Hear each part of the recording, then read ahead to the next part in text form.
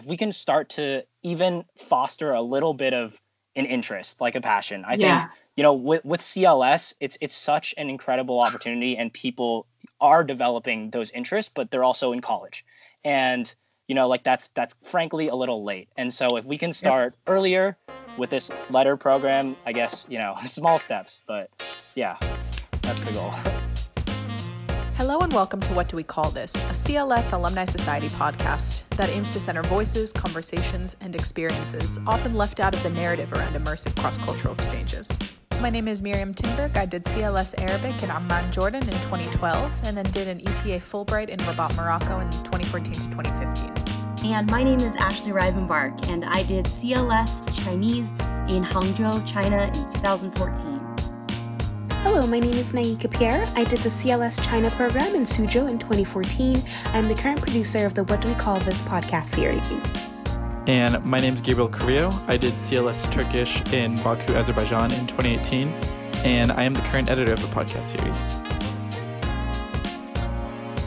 So we are really excited to have you all on. I think people don't talk that much about sort of how CLS has, like, a lot of people aren't actually using the languages that they studied in CLS in their current professional lives. And I'm not sure, I know that William, you're a student, but Jessica, I'm curious sort of if this nonprofit, I imagine, is not what you do full time, or maybe it's crazy successful and it is, but would love to know more about how you're actually using the Chinese and why you're continuing in that direction professionally with the nonprofit. So maybe it makes sense to sort of intro the organization a little bit more and how you both got connected and sort of what brings you to the podcast today. Sure. So my name is William Yi. I'm a rising junior at Columbia University studying political science and East Asian studies. I did CLS summer 2019 in Changchun, China. And my name is Jessica Ju. I'm from the Seattle area, currently right there, right now. Will and I did CLS Changchun together in 2019. Yeah. And then I went straight into a Fulbright in Taiwan, like literally flying from China to Taiwan right after. I was in Taiwan. I graduated from Carnegie Mellon University in 2018. Window the World. I guess I kind of started with this idea. My sister went to a Mandarin immersion elementary school. These are, very growing. It's very much growing around the U.S. And she really enjoyed the experience, and she had a pen pal through that school. And she said that it was really enriching for her to actually be able to, connect with someone from a different country. And that's an opportunity that we get as all people who've attended CLS to actually go to that country. But obviously, that's an opportunity that's few and far between. So we thought, how can we sort of bring that CLS experience maybe in a more, on a smaller scale, but nevertheless an important one to students in the U.S. And so our program, Window to the World, is a pen pal partnership. We're creating pen pal partnerships between schools in the U.S. and schools in Chinese-speaking regions. And so, Jessica and I have been working on this for a while now, and it's been really, really great. We've been talking to a lot of Mandarin immersion elementary schools to start off, and helping them find partner schools in Taiwan and China. And we are planning on rolling out the program in the fall. So a lot of this summer work is sort of forming these partnerships. We're creating instructional content. So we're actually using some of the Mandarin we learned on program to make these lesson plans for teachers, just to help them out. Yeah. Wow. So now this is pen pal, like writing letters, not phone based, or is it emails? Anything in between? We're trying to, it kind of depends. So we were thinking there's benefits to both online communication and physical communication. Yeah. With the coronavirus right now, we're not sure how the letter sending will actually go. So the schools have been interested in email, or like having the students write out a letter and then take a picture of it and then send it via email. So that's like a middle ground. This is a very interesting idea. I love this. So the goal is you want to work specifically within the Chinese immersion schools, right?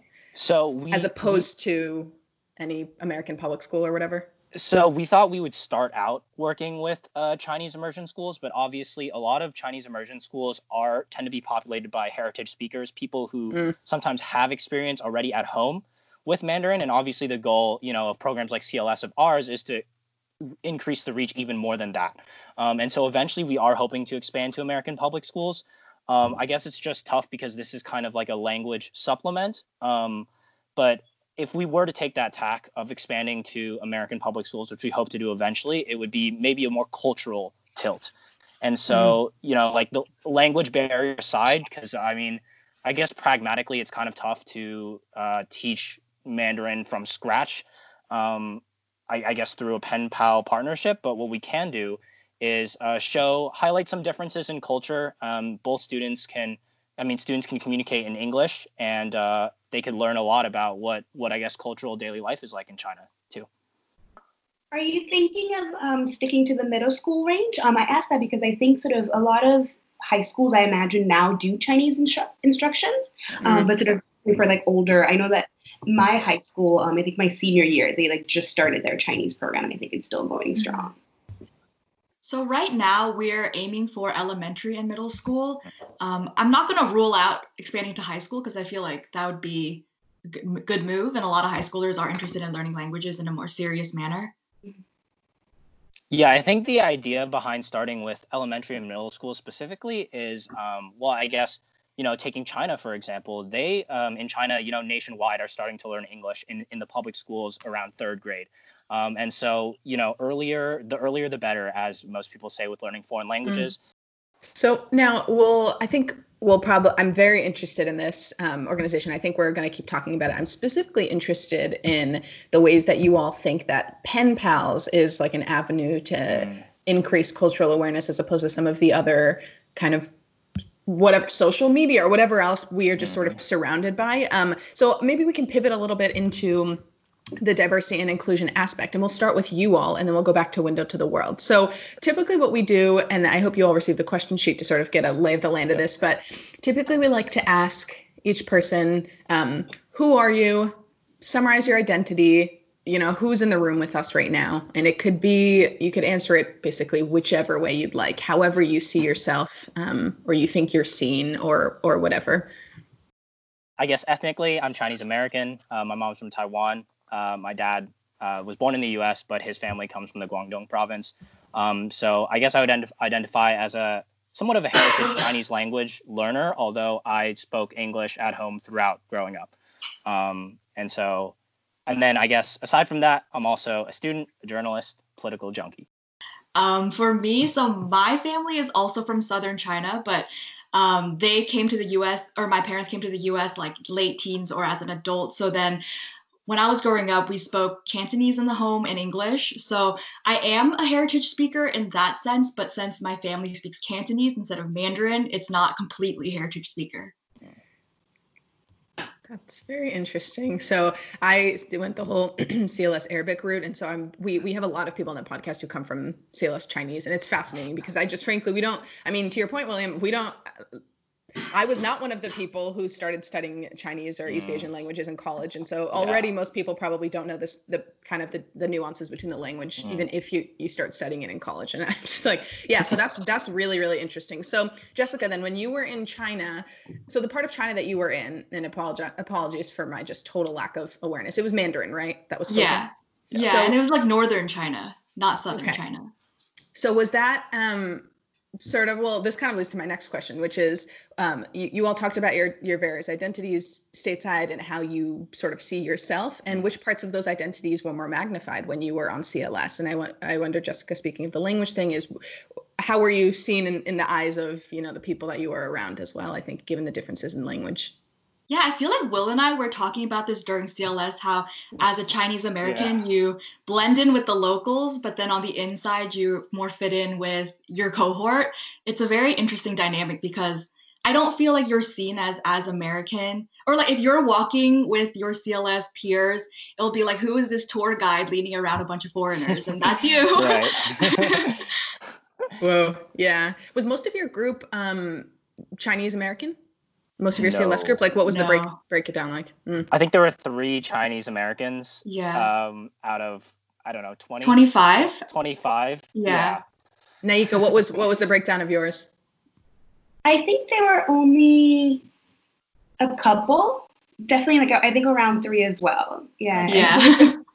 I remember we were there when it was during the World Cup, and I think we went to go see a game, and like we were all stood up for the national anthem, and I remember like my friend was getting stared at. They're like, So did you all feel, well, William, do you want to sort of talk a little bit about how Sure, is it similar sort of? Yeah, I agree with a lot of basically what Jessica said. But I guess I would just add to that, it's you're constantly straddling this divide between being Chinese and being American. You know, like on the one hand, the locals see you and expect you to be fluent in Mandarin, as Jessica said. You know, like the tour guide sense. But then as soon as you start speaking with kind of an American accent, starts raising eyebrows, and they get I guess they're just very intrigued. You know, I guess we'll touch on this eventually later. But China, obviously a very homogenous country. You know, like 92% of the population is Han Chinese, the predominant ethnic majority. And I think it's just that, and they don't have the same, I guess, sense of like when a foreigner appears, especially one that looks like them, it can be kind of interesting. Do you feel that Window to the World might and I guess this is sort of kind of getting to what we were talking about before, that is sort of a consequence that might come of Window to the World, is expanding sort of like Chinese perceptions of what diversity is, even within these predominantly Chinese, ethnically Chinese American schools. There is tons of diversity. Like maybe someone has a white parent, maybe someone speaks Cantonese, not Mandarin, maybe someone, you know, is a heritage speaker. Sort of, how do you see maybe Window to the World playing into how Chinese perceptions of Americans can become more nuanced, if at all? I think it'd be very enlightening for Chinese kids to realize that there's like such a concept of a heritage speaker. It'll be like, oh, I always thought my American pen pal would be like Caucasian or whatever, but turns out my American pen pal is not Caucasian, you know? Yeah. And are you planning to, I guess, for some names, maybe it might be more recognizable if someone is ethnically Chinese or ethnically whatever. Are you planning to include pictures and stuff in the pen pals, or is it a scenario where they might not know what the other person looks like? Like that is a very interesting non-2020 kind of vibe to just not know. I think the goal is to have pictures. Okay. I guess the more we can, that is very interesting, but the more we can recreate that on the ground CLS experience right. as much as we can. So putting a face to the name, you know, giving them a chance to really create, hopefully, a meaningful connection with someone from around the world. Yeah, eventually we were thinking of expanding to having pen pals like have a face-to-face video call with like a Window to the World associate like on the call moderating, but just so they can see each other and actually talk, actually use the language in a real way. Wow, very cool. So is it it's not just you two doing Window to the World, right? You have a couple other non-CLS, but some of our team members are with CLS. So 2 of our other team members, both from the same program, CLS Chongqing. So CLS creating lifelong bonds. Yeah, really. And how are you all figuring out how to write these curriculum? I'm just sort of fascinated that you're and establishes partnerships. Are you just sort of winging it, or how are you doing it? Well, I guess I have a little bit of pen pal experience because of Fulbright ETA. I did do pen pals with my students with a school in Thailand when I was there, but we're kind of leaning a lot on our advisors. So we have my coworker from my Taiwanese school who's an elementary school teacher. She's helping out, and then one of my former college professors is helping out. So it kind of adds credibility to our lesson plan like that. Definitely, yeah. So, okay, you talked a little bit about being ethnically Chinese and in China. I'm always very curious about the dynamics on CLS. So it sounds like there were very few ethnically Chinese or Chinese Americans on the trip. Did you find that I know you said you were sort of seen as tour guides, like guiding all these Americans. Did you feel that was pressure that your CLS cohort put on you? And how was that? Did people see you as you speak better Chinese than was there that kind of dynamic put on? It sounds like you were friends with a lot of your CLS cohort, which is really nice, but I'm curious about those dynamics if you wanted to speak to the kind of diversity within the group. Yeah, I think, no, with the CLS cohort, I think many of the people that CLS selects are very, upstanding people who have a great sense of cultural awareness. So, the utmost respect from everyone on our cohort, I think. But more broadly, the experience of being Chinese and learning Chinese in the classroom setting can be sometimes tricky. There's this, notion that if you're Chinese and you're taking Chinese, it's for an easy A, or you don't have to try as hard. And so I guess it can be kind of demoralizing in that sense, because there's this sense that your accomplishments there's an asterisk because you're Chinese. Yes. And so I guess, in that classroom setting, I kind of felt that, but it was never from people on the CLS cohort. So it's I don't know if Jessica, you want to speak to that, but yeah. Yeah, it feels like if you and another person who's not ethnically Chinese speak the same level of Chinese, people are shocked by this person's Chinese ability. But then with you, they're like, "What's up? Like, what happened to you?" Yeah, it's crazy. I had a very similar experience. One of my good friends from CLS was Jordanian, and I was in Jordan, and she spoke such good Jordanian Arabic, and I spoke such baby Arabic, and I would always get the accolades, and she'd be sitting there in the taxi just like fuming, like the only reason why we got a taxi, the only reason why we're in this car is because I did it, and I'm just like, I have no idea. I have no idea what to say, but for me, I took pleasure in it because I got all the, the reception, but it really, I think it took a serious toll on her, and then she started to question her own language ability and her own ethnic heritage, and it ended up creating some weird dynamics. So I'm curious now about sort of pivoting to more just diversity and inclusion stuff. Sure. Like we talk a lot about diversity and inclusion, and would love to know if either of you have thoughts on what the difference is between diversity and inclusion. Maybe how you see that how you saw that manifested in China or in your personal lives here in the States, just sort of how you define that distinction. Sure, I can tackle that first. I think this is a problem that we grapple with a lot on college campuses, especially at a school like Columbia. I would argue Columbia tends to be a school that's very diverse, but not necessarily inclusive for many people. And this is that distinction of, these schools really labor with great effort to ensure that they have a very diverse student body. And for statistical reasons, whatever. But if you actually think about how those students tend to be included in sort of different facets of student life, whether that's leadership positions on campus boards, on, like student council government, then it becomes kind of a different issue. And so I think diversity is, I guess diversity would be, like having a wide variety of cultures, ethnicities, personalities, socioeconomic status, but inclusion is not allowing those diverse aspects to, I guess, define or impede a relationship, but to actually make them feel, welcome, empower those differences, celebrate them, etc. Yeah, I really like what Will just said. I think diversity is more of a passive situation, but inclusion is something you actively have to try at. I love that. That is so, yes, I totally agree with that. And it's so interesting, with everything happening now with police brutality and like the fight for racial justice. And it's so, you'll see these, if we're talking about academic institutions, they'll be screaming from the rooftops like Black Lives Matter, and they'll post it everywhere. And I'm like, where, and then you see, I don't know if you saw like Black in Ivory or something, the Twitter thread about being Black in academia and how it's just a disaster and how it's like one of the most racist institutions. And so that's really, in some ways, to your point, Jessica, I'm like, don't even pretend to be diverse. Don't get that fake credit if you're not actually going to have inclusion. I'd rather you just say that you're a predominantly white institution that only caters to your white faculty and students. Like so that's something that really has frustrated me about CLS and about sort of cultural exchange in general, is it's like from this white lens for the white students, catering to the people who can afford to be, like, from a socioeconomic perspective, from an educational background perspective.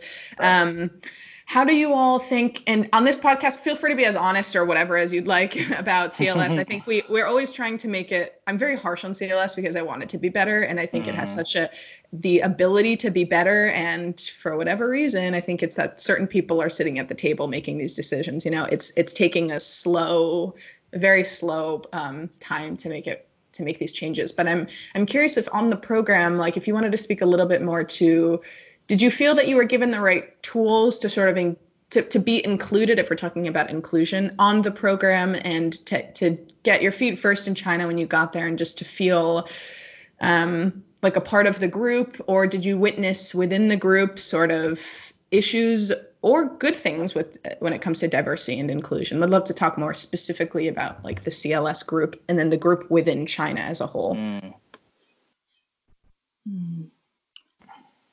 I think one thing that comes to mind for me is programs like CLS. I did the National Security Language Initiative for Youth as well, NSLI, like CLS for high school students.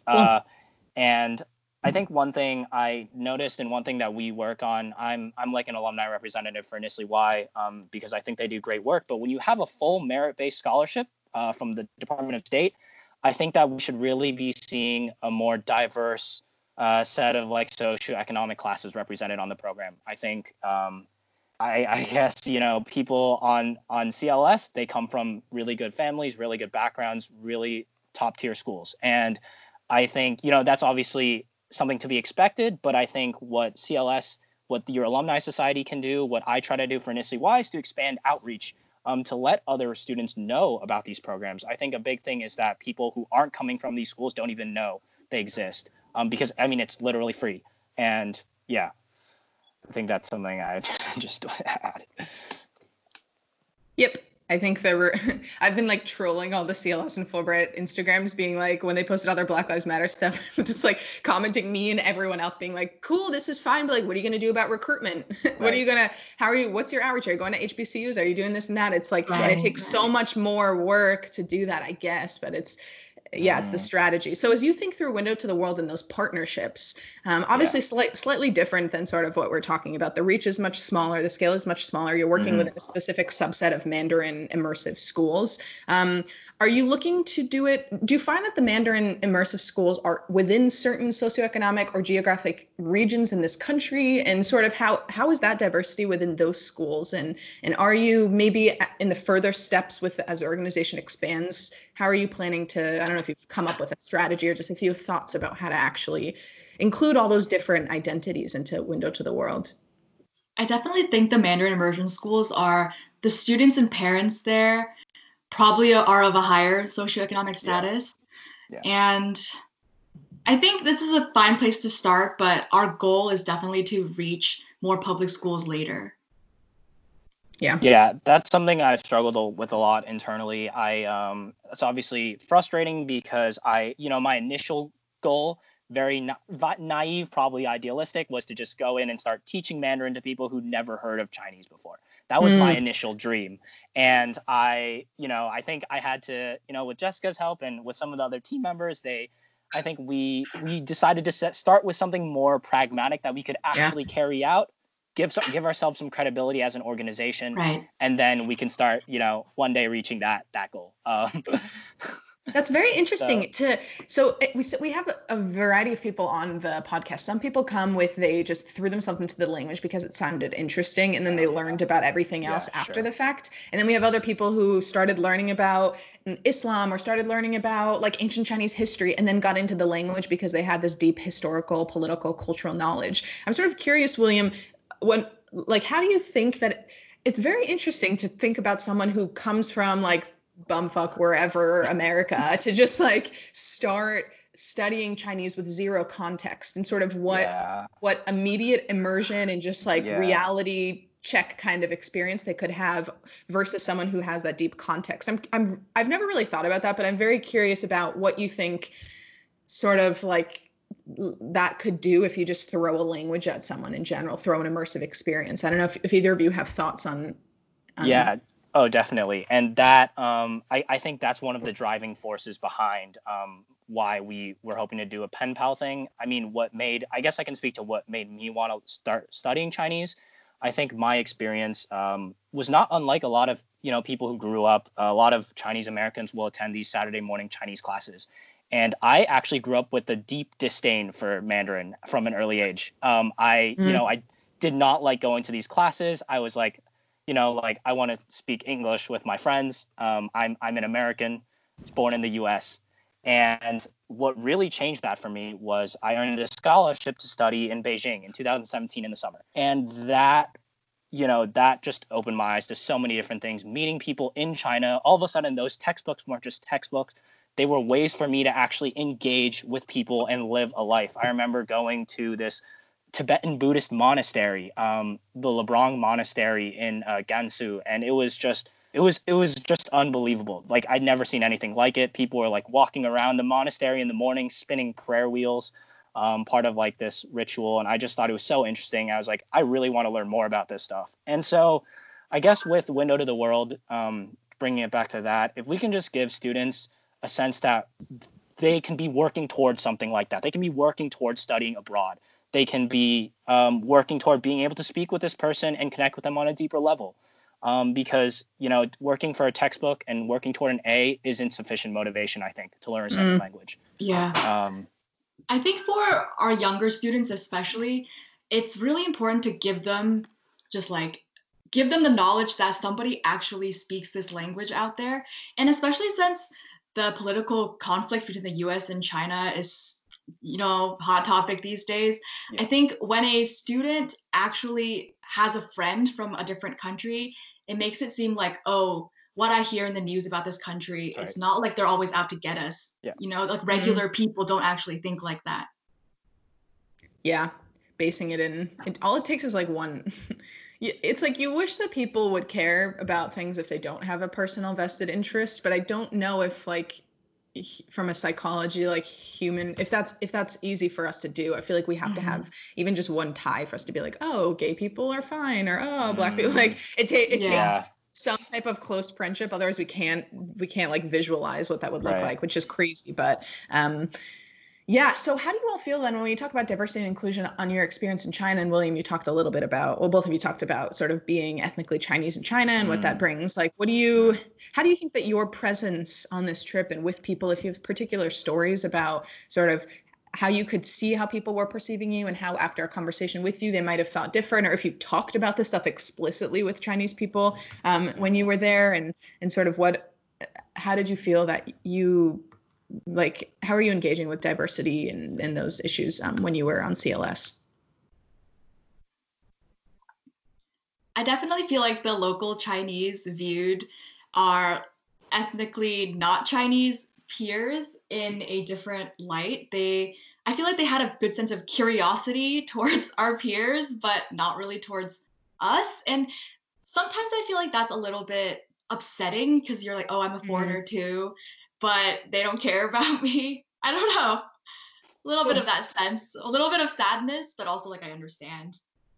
So when you would tell people I'm American, like what would they ever understand, or would they just sort of write you off as like I feel like they don't believe it. It's like, huh, okay. But they're like, oh, they're not like, oh, they're like, okay. Oh, wow. Yeah, that's exciting. Yeah, I think maybe a very tangible real world example of that is, Crazy Rich Asians, booming success in the US, but flopped in China. And, one of the reasons for that, I guess there were two reasons. One being China didn't really like that ostentatious connotation that they gave to Chinese people because, that counters a lot of their values. But another thing, frankly, on a more base level is just that Chinese people watch movies with Chinese people that are made in China. And in the US, if they see an American movie, they want to see something that conforms to their notion of what an American is. And for them, I guess, understanding the gravity of Crazy Rich Asians for the Chinese American community here in the US, they didn't quite get that. And that's not, obviously it makes sense. If we were in their position, probably do the same thing. But I guess, to go back to Jessica's point about that, I think it's frustrating, but I think it's also motivating in the sense that I found that if I can improve my language ability to, be up to conform to their expectations, then we have huge advantages as Chinese Americans being able to understand Chinese people, because for all the, I guess, admiration that they give to foreigners, they will never see them as Chinese. They'll always be a foreigner. Whereas for us, if we can reach our language to that level, we can be Chinese. And I think, I guess a big thing for me studying political science is that I would like to see more Chinese American people making policy on China for the Department of State, in policy making circles in Washington. And so I think that gives me motivation in a sense. That's a great point. So you feel in some ways and correct me if I misinterpreted this, that you as ethnically Chinese Americans, you almost have an in some ways, if you can prove your worth or whatever you're proving. That's exactly right. Then you can actually get further. And so that's really interesting. Naika, how do you feel about that as someone who studied Chinese, who clearly is not Chinese or wouldn't be perceived as Chinese in China? Is that a dynamic that you also felt? I think so. I feel like as we were talking about sort of this idea of complex identities, I definitely sort of recalled an experience on CLS where one of my closest friends, one was Chinese American, the other was white, and I remember like whenever we'd go, it'd just be like so confusing, and no one would believe that we were all Chinese. I mean, all American. They were just like, no, like you can't be like. I was clearly from Africa. The other was like, and I remember like we'd hear like Sangha Yan Si, which means like 3 colors, and like people at us, and I'm just like. And so this idea of like, but my friend, as soon as she would speak, they're like, oh, but like, why don't you speak Chinese? Like, why can't you menu? And we're like, okay, but like, we can't. Sure, can you just like tell us what it is? And sort of like that, sometimes it would get very abrasive and they'd be like, but like, just explain to them, you're their tour guide. And it's like, no, like our Chinese are all the same. Just trying to eat some dumplings. The 3 colors is crazy. That's crazy. Man, it's so interesting. Everyone who studied in Chinese who's come on this podcast has said virtually the same thing. China presents very interesting difficulties and challenges and just sort of like things to tackle is a good way to spin it, William. You're like there. It's motivating. Yeah. Do you feel that there were things that we could learn from China about dealing with people who look or are or feel or whatever different, and how that they have inclusive practices or ways of thinking that we can bring back to the States? Did you see any examples of that? I feel like Chinese people are very accepting of the fact that you don't speak Chinese. So like in America, I feel like if an immigrant came here, it's like, oh, why don't you speak English? You're in my country. But in China, you don't get that same sense. Mm-hmm. They're like, oh, like we're going to help you out instead. Yeah. Do you think they do that with every foreigner or with people that they perceive to be American because of the American kind of allure thing? I don't know. But I feel like in my experience, they were always kind and understanding about language ability. Yeah. And I just to add to that, one thing I think the US should definitely learn. I mean, we, with programs like CLS and NSLI Y, these are steps. But, as I mentioned before, China has a nationally instituted curriculum for learning English starting from a young age. And I think in the US, that's spotty. In California, some public schools will teach Spanish. And I think that is so important. Not only, learning a foreign language has immeasurable benefits. I just think there would be more of that fosters more of an acceptance of foreign cultures as well. And definitely. I think in the US, I don't see why if our world is increasingly changing, like the British Empire is not ruling over and making everyone speak English anymore. Like the world is a different place now. And I think the US should, not even if it's out of selfish interest, even if it's out of making Americans that will go out and be able to do international business. I think we should be having our kids be learning foreign languages. Absolutely. Mandatory. Yeah. It's definitely not right for Americans to have an attitude where everybody else has to speak our language and we don't try to speak other people's languages. Exactly. That's what I loved about CLS. I felt like we were beating the odds by just being Americans that took language to that degree. Yeah, because absolutely. Americans always are like, I studied Spanish for 5 years, but no one can speak a fucking sentence. Literally no one can say anything. And so for us to feel that we've actually progressed in a language and we are, bilingual, trilingual, whatever it is, like I think we're beating the odds truly. I'm really curious about what you think about like the kind of immersion school thing, since it seems like you have sort of an understanding of that versus just language programs in public schools. And I see the merits for both, and I think both should exist, but I'm interested in sort of, I imagine you come out more fluent from an immersion school. Yeah. But maybe it's also, I have no idea. I'm very interested in that dynamic. How you feel like about those various language programs and language tactics. Are they just two different strategies, or does one do something that the other doesn't? And yeah. So I would say with the immersion program, as you hit on, I think it's vastly different. With Spanish becoming another class in your 7-class schedule in high school, it becomes, I'm studying it for the A, I want to get a 5 on the AP, whatever. Like, those are great things. But when immersion, half your day is going to be in Spanish or in Chinese. And in that sense, like, you're not only learning, how to order from a menu, you're learning science in Chinese, math in Chinese. And it's just very different. I wonder, I don't know specifically, but I imagine the issue is partly just funding and political support. Ideally, we should be moving to more of an immersion model. And I think even though we've talked about how China does have, they teach English in schools, even then, if it was an English immersion, it would probably be better, because I think some of the students who learn English, especially in China, it's a lot of rote memorization, it's a lot of reading and writing. And so they aren't necessarily able to carry out, a conversation maybe as well as they could be with an immersion program. Yeah, that's a great point. I feel like a lot of mixed things when I think about teaching English abroad, because while it's like they say if you speak English, you are X amount of times more likely to have like a crazy higher salary. It's like I don't know what the stats are, but you raise your potential income bracket exponentially by speaking English.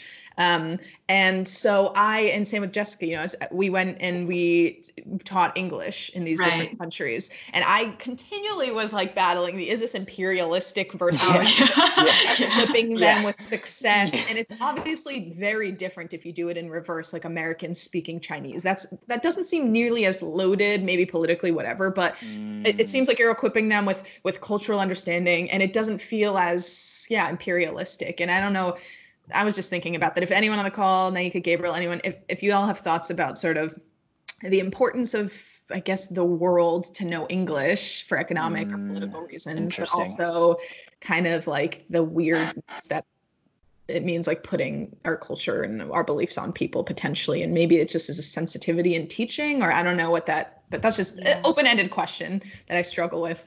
So I guess I never thought of it in that way of sort of, I've never taught English abroad. I did teach it in Boston, Chinatown, to sort of immigrants and refugees. And I took it more so as sort of, it was for nonprofit organizations working to get people into the hospitality sector. And I took it much so as sort of, trying to assist individuals and sort of helping to better themselves, helping to sort of get a job, that sort of would benefit their families. So I took it sort of differently in that way. And I guess sort of more so education focused, because there were even people in my class where, sort of as I was going through the process of teaching them, I could see sort of that even within their own languages and within their own countries, they hadn't sort of progressed to the education level, or literacy level that would be needed. So I guess teaching in English in America sort of it was a different teaching for me. It was like a way of survival. For me, when I was in Taiwan, I think it was important that I showed that I speak Chinese, because it's like I'm showing I care about your language, so you can care about mine too. So it's kind of like a two-way exchange instead of me forcing my English on you. That's a really interesting perspective. And if someone maybe doesn't speak the language, because then there are a lot of American teachers that go and teach English and don't really speak the language, which is one thing, sure. But I guess if you show like a cultural appreciation and not, I'm trying to change you, I'm trying to add color to your existing richness or whatever it is that you, that's very interesting. I mean, it's crazy because in Morocco, French is a second language for most people, and French is obviously a Western language and is spoken by a lot of the world, and is still not seen as nearly as prestigious as English, which is crazy. Wow. So like the hierarchy of Western languages, and English is just top of the top, It's I definitely feel lucky to be born in America in that sense, because everybody's trying to learn my language. It's like linguistic privilege, right? That everybody else is trying to learn your language. That's right. Yeah, I felt that intensely when I would carry around my American passport, the golden ticket, and I would just go everywhere and do everything. And I'm like, it's just sheer luck. That's literally what it, arbitrary. Yeah. It's so about anything that we talk about, it's just luck, like where your parents land, where you were born, whatever. But as you all sort of create these curriculums for Window to the World, how are you are you thinking about sort of cultural sensitivity and the language that you use to teach, and how are you? I'm just very curious sort of what goes into curriculum building. We wanted to do a kind of like a two-way exchange instead of just being like, oh, we are finding Chinese pen pals for American students. We're also finding American pen pals for Chinese students. So we're also actually creating lessons for Chinese students, like how to learn English, and at the same time like doing the opposite. So we have 2 versions of our curriculum. Wow. Right. Okay. That's great. And are you, you said you're working with the teachers directly. Are you training the teachers? How are you ensuring that they are, or are you just giving them the curriculum and being like, you have the skills, here are the tools, whatever? How are you sort of making sure that they're maintaining that sensitivity? Yeah, I think we're giving them supplemental lesson plans. I guess to start off with, a lot of these teachers who are teaching in Mandarin immersion schools, I guess they've been teaching Mandarin for longer than we have. And so I think we're just trying to help them out. Yeah. Ideally deferring to them, though, mostly. Definitely. Yeah. Yeah. That makes sense. That's good. It's like, know when you don't know something and just bring people in. Exactly. Yeah. I think you all have really unique experiences, and something that I surely did not experience on CLS. So I really appreciate you, sharing and being vulnerable. And I'm curious how it already sounds like CLS and NISLE and Fulbright have vast, like really drastically changed your lives and how you think about things. But I'm curious how CLS and really all of these kind of international cultural exchanges has shifted your perception of identity and like colorism, if we're talking about, so the outward racial identities, your own perception of being Chinese American, like how, I don't know if you can sort of sum that up or speak on that a little bit. For me, it was like Seattle has a lot of Asian Americans, so I didn't think too much about my identity growing up. But after I went to China, I was like, whoa, I'm experiencing this for the first time. And I was like telling Will about it during the trip. Yeah.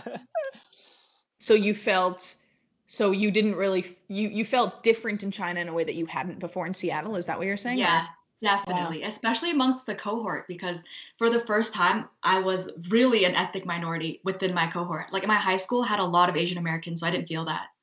Wow, that's very interesting.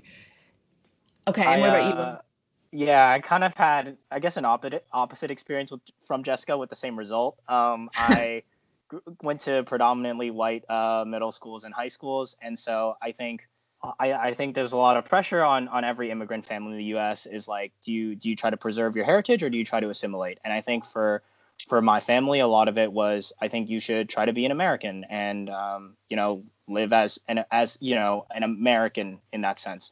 And so when I went to China, this kind of happened more the first time I went to China. By the time I'd gone to CLS, it was actually, I was fortunate. I'd been to China, Taiwan, and then back for the third time. And so it was, but every time it's different. Every time it's eye-opening and just showing me that, no, like I am Chinese and I really want to embrace that aspect of my heritage as well. I think that's especially prevalent among Chinese families in the U.S. This idea of, you see a lot of Chinese Americans who don't speak Chinese. Yes. Whereas with other immigrants, that's not necessarily the case.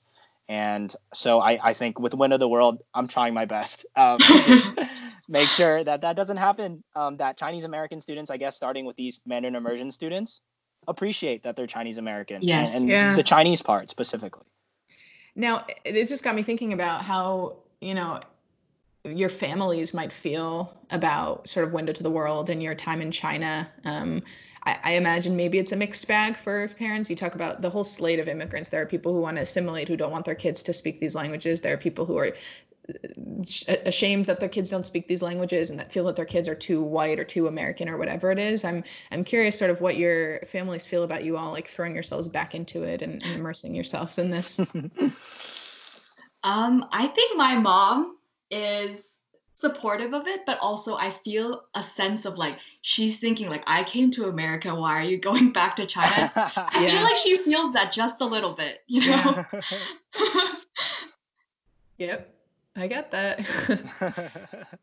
What about you, William? No, my parents have been very supportive. I think I've long hoped for a career where I'm using both Chinese and English. I do want to be someone who CLS is the first of many things in terms of keeping up that foreign language. Definitely. And especially, I guess we're fortunate with a country like China. China's only going to be getting increasingly relevant in the world, in business and politics. And so I think I'm hoping that I can keep using it. So, my parents have been very supportive. But yeah.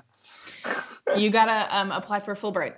Yes, if you're not already planning to do it. I'm like, I could see you definitely doing some planning on doing Fulbright that. political research and Yes, killing it. that's what I would love to do that. For sure. Or you could straight up take Window to the World and make it a whole thing. And, Oh, Oh yeah. Jessica's like, do it since my Fulbright got cut short. Do it. Yeah, do it. Yeah, Jessica, is that just what I've heard that Fulbright has like really just sucked at being communicative, and that they're not. I mean, for CLS, everyone in the Facebook groups is like so pissed about how they're just going to offer it to be open. Like you can resubmit your application next year and that's it. I don't know. Has Fulbright said anything? They're not. That's it, right? For your experience, or? Yeah, pretty much. Yeah, and I mean they were nice about it, but it was a little bit hard because for me, like Taiwan was like handling the coronavirus really well, and they were like, "You gotta leave." So there was no chance you could stay because you were affiliated with the program, or could you? You're allowed to stay in country, but Fulbright's like, you are not affiliated with us anymore after this date. So then for some people it was like, oh, I don't know if I want to be in Taiwan all alone. So, yeah. Oh, what a crazy time. Ugh, Truly. God. But, in seeing sort of like the racism that has popped up with coronavirus from Trump and in this country in general, like Window to the World and the work that you all are doing, and these conversations seem to be all the more important to just bring to light, sort of, be a window into, That's right. Yeah. No, good name. Into this stuff, because it's like some people just truly have no idea. So, I don't know. As we close out, do either of you or both of you have any advice to particularly to Chinese Americans who are on CLS, but then more broadly to any people, all people of color or from other minority groups who are traveling on CLS and are doing these immersion programs? Any advice about how to deal with it and how to tackle it and how to make the most of the experience? I think for me, I would say you will get questioned, and that's going to affect you in ways that maybe you didn't anticipate, but you have to kind of view it as a way, like you have an opportunity to educate other people. And if you kind of take it like that, then I think it's easier to cope with it that way. Yep. Yeah, I guess mine is echoing the same thing, but take everything with a grain of salt, with a sense of humor. I think, Jessica and I talked a lot about these different experiences that we had, and just being able to confide in people about it is really nice. And as I spun it before, I guess you can use it as motivation if you're Chinese American. It's frustrating to have that asterisk next to you whenever you're learning Mandarin. But I would say, really keep doing it, because I continue to be surprised, honestly, by the number of Chinese Americans who everyone thinks can speak Mandarin, but actually can't. Cannot. And so I would say, keep going. We need more Chinese Americans who can speak Chinese. And for those who aren't Chinese American, same thing. I'm sure Naika can speak to this too, but it's definitely a really exciting and weird experience to be in China, a very homogenous country. But it's really an opportunity to be, a citizen diplomat. So, Love that. Yeah, it really is. I think learning languages is like such a superpower, especially if you can combat people's perceptions of yourself and be like, yes, bitch, I do speak it fluently, or I do whatever, it really is a good key to put in the pocket. And Absolutely. so awesome. Thank you both so much for coming on. This is really, really great. Learned a lot, and we'll be in touch. Thanks so much, everybody, for listening to our podcast today. We want to give a special shout out and thanks to CLS-AS and CLS Ambassadors for supporting this programming. And if you guys want to learn more about CLS or CLS-AS or be on future episodes of the podcast, go to clsas.org and then the media tab. And thank you, listeners and participants of the pod, for being open-minded and willing to jump into these tough but important conversations.